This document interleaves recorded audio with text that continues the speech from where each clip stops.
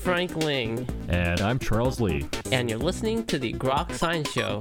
That's right. It's a weekly look at the world of science, technology, and their effects on our daily lives. Coming up on today's program, Alberto Cairo will join us to discuss how charts lie. So stay tuned for all of this. Plus the Grokatron 5000. And our world-famous question a week. Coming right up. Here. On the Groks Science Show.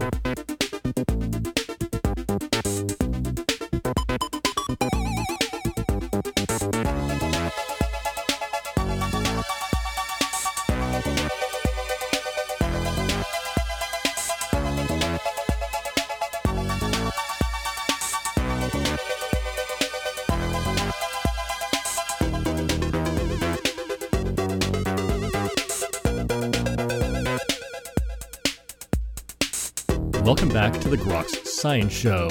Well, in this information age, making sense of information is increasingly difficult, but graphics can help. Well, joining us today to discuss this issue is Professor Alberto Cairo. Dr. Cairo is the Knight Chair in Visual Journalism at the School of Communication of the University of Miami. He's the author of several works on the subject and consults with companies and institutions like Google and the Congressional Budget Office on visualizations. He's the author of the new book, How Charts Lie, Getting Smarter About Visual Information, and he joins us today to discuss this issue for a general audience. And Dr. Cairo, thank you so much for joining us today on the Grok Science Show. Thank you so much for having me. It's a pleasure. Fascinating book you've written, How Charts Lie, which I think is very timely given how much information we're inundated with. Well, I've been a chart designer, data visualization, and information graphics designer for many, many years. And I still work as a designer, and I am a professor now teaching people how to design charts. And for a lot of years, I realized that I could shift my classes a little bit towards more how to read those visual products, how to read them correctly, just because I started observing how people systematically misinterpreted even very simple charts such as bar graphs or scatter plots or data maps and so on and so forth. So I decided to write a book, a manual on how to become a better chart reader. Actually, that could be a good alternative title, How to Become a Better Chart Reader. That's what the book is about. The title of the book is a provocation, obviously, because I would say that only 20% of the examples that appear in the book are actually charts that I think that were designed on purpose to mislead people. The other 80% are charts that are otherwise perfectly well designed, but we lie to ourselves with them, or we misinterpret them, or we project onto them what we want to believe. I want to warn people against all that. Charts, figures, graphics, they've come to dominate much of how we consume our information. Is it just that we haven't been trained well in terms of how to interpret the various types of charts that are out there? Well, the confusion lies in the fact that charts are not really well explained in educational systems. They are sometimes approached as aids for thinking, and that is the right approach to them, but they are not explained in depth. They are explained in the sense of learning their symbols and their grammar, how they are built. Right? Or horizontal axis means something, vertical axis means something, variation of color on a map means something. That's the grammatical level, which I also explain in the book, the grammatical level charts, how to read them as if they were text, right? But at the same time, charts, like written language, they also have a semantics layer. So we need to really pay attention to them and read them closely to extract the right meaning from them. And it is this semantic layer that is not well explained in educational systems. And I really wanted to address that in the book. I would say that 75% of the book is devoted to that, to how to pay attention to charts. Because another thing that I have observed among people is that many people out there tend to approach charts as if they were illustrations or visuals or images. And the case that I make in the book is that charts should not be approached as if they were illustrations, because otherwise you will just look at them, right? Charts are visual arguments, and in order to understand them correctly, you have to code them correctly, extract the right meaning from them. The lack of knowledge in approaching these semantic layers of charts sometimes impedes a person from getting the right message from the chart. And the book is actually a manual on how to do that. How not to, for example, read too much in a chart, which is something that really happens very, very often. And there are several examples in the book of charts that were, for example, or that are, for example, showing coincidences in time of two different events, such as, for example, A specific example in the book is a chart of the unemployment rate in the United States. As you know, went up during the economic crisis, and then it went down starting back in 2009, and it continues going down right now. And if people overlay time of the passing of the Affordable Care Act, otherwise known as Obamacare, some people tend to infer that there is a causal connection with the passing of Obamacare and the change of direction of the curve of the unemployment rate in the United States. That's an example of reading too much into a chart. All that the chart is showing, one of the mantras, by the way, that I mentioned in the book is a chart shows only what it shows and nothing else. Everything else that you're reading in the chart is something that happens in your brain. It's an inference. You're projecting onto the chart. Some prior knowledge that you have about something, you're projecting it onto the chart. Sometimes that is right, sometimes it is not right. All that the chart is showing is that there is a coincidence in time between the passing of Obamacare and the change of direction of the unemployment curve. But that doesn't mean that they are causally connected. It's just a coincidence in time. They may be connected, but the chart doesn't really prove that connection at all. Correlation is not causation. It's a very useful mantra to remember. But at the same time, I point out that correlation sometimes is the first clue that you have to find in causation. So correlation can be super, super useful. It's only that you need to handle it with care. And again, not reading too much into charts showing, association between two different variables. And we can also go beyond it. Beyond correlation is not causation by looking into other paradoxes and other fallacies that also ail us quite often, right? For example, in the book I describe the ecological fallacy, and an amalgamation paradoxes and things like that. That sound a little bit technical when I mention them, but I try to explain them in a language that someone like myself, I'm not a statistician or a data scientist, someone like myself can understand. Oftentimes the problem with how people use these charts to say what they want them to say, and the recipient is not savvy enough to pack what's actually in the chart. That's truly a problem. Another problem with the way that we use charts in public discussions, and I mentioned this explicitly in the book, I say charts should never be, or at least, they should not be very often, conversation stoppers. They are conversation enablers. They can begin a conversation and they can inform a conversation. But very rarely a chart will be the last point in a conversation. Just because a chart, in order to be read correctly and in order to be used correctly, it needs to be interpreted. Sometimes you need to see beyond the chart what lies behind that chart, where the data comes from, how the data should be interpreted, how the data represented in that chart connects to the conversation that we are having. So I am a great believer in the power of charts to form conversations, but never to stop those conversations, but to push them forward and to make them better. But are there cases in which charts are designed misleadingly? Oh, yeah, absolutely. yes. And I have examples of that in the book, right? So, for example, it's very easy to distort the appearance of several data points. If you, for instance, mess around with the horizontal axis bar graph, maybe you are able to distort the proportions between the numbers that those bars are representing. Or if you crop the horizontal axis, let's say, for instance, going back to the example of the unemployment rate, right? If I show you the unemployment rate in the past 10 years or so, it is clear that the unemployment is going down. But what about if I crop the horizontal axis, the time axis of that time series line chart, right? And if I only show you, let's say, 2 or 3 months in the line chart, that I choose very carefully, and I choose specifically the months in the past 10 years in which unemployment went up, right?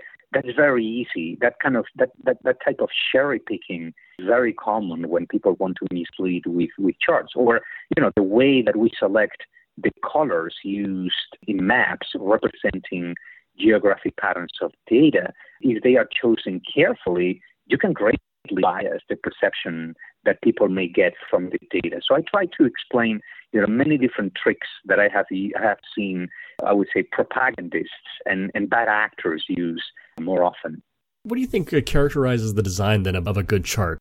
Well, when we design a chart, the things that we need to pay attention to are actually quite similar to what we need to pay attention to if we are readers of charts. So the first thing that we need to pay attention to isn't even not the chart itself, but what the source of the data that is represented in the chart is, right? Where the data comes from. That's the first thing.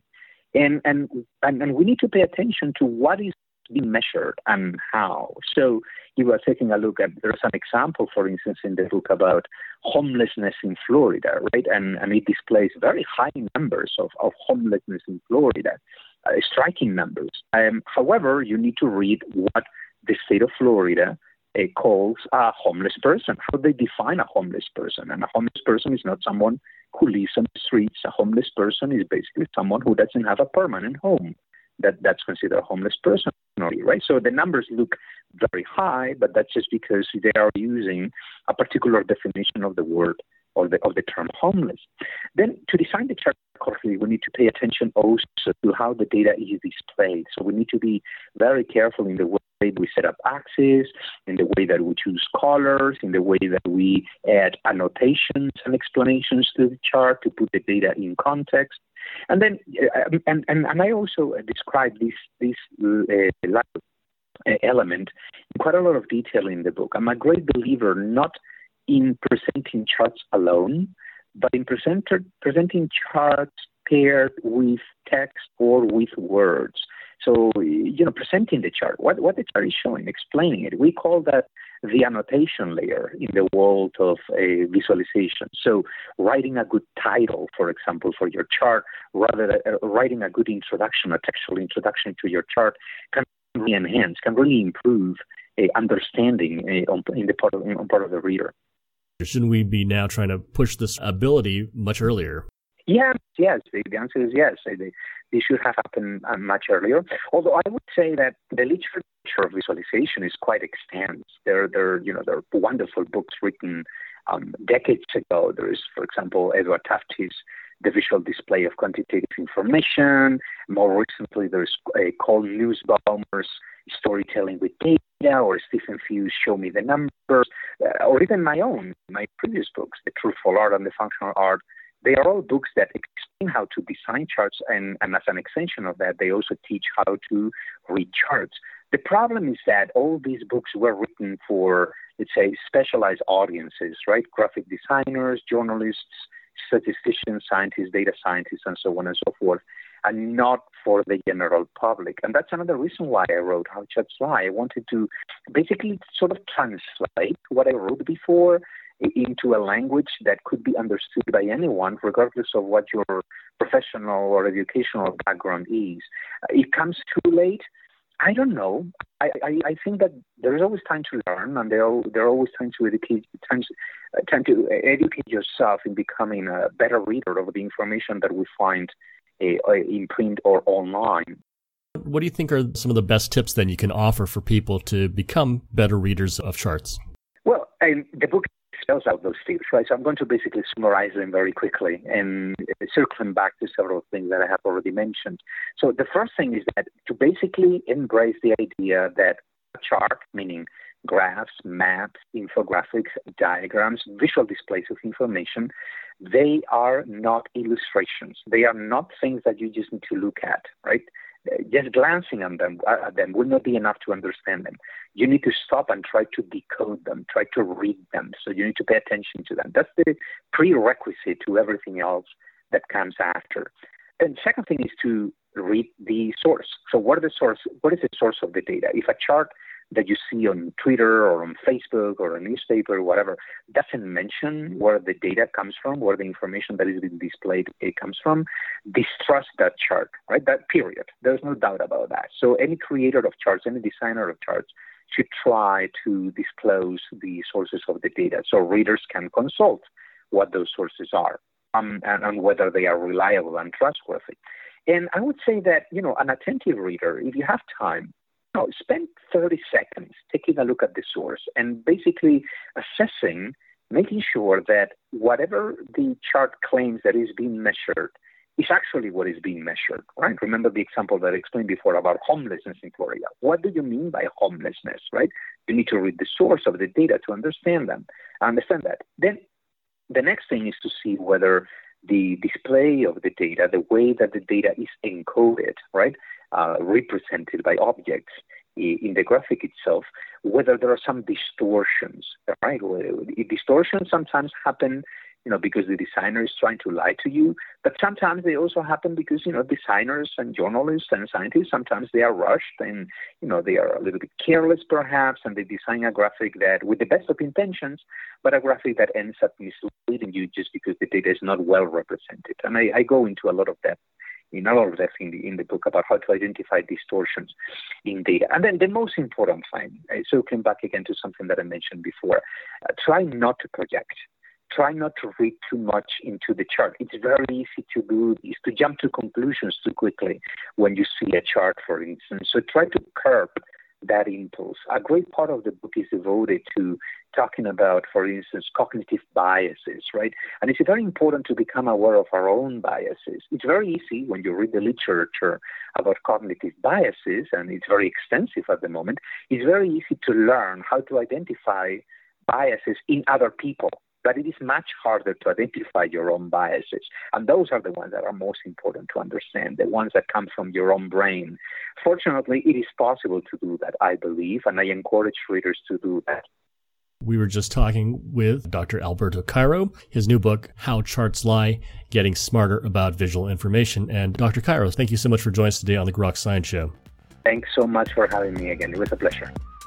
And that's all for this week's edition of the Grok Science Show.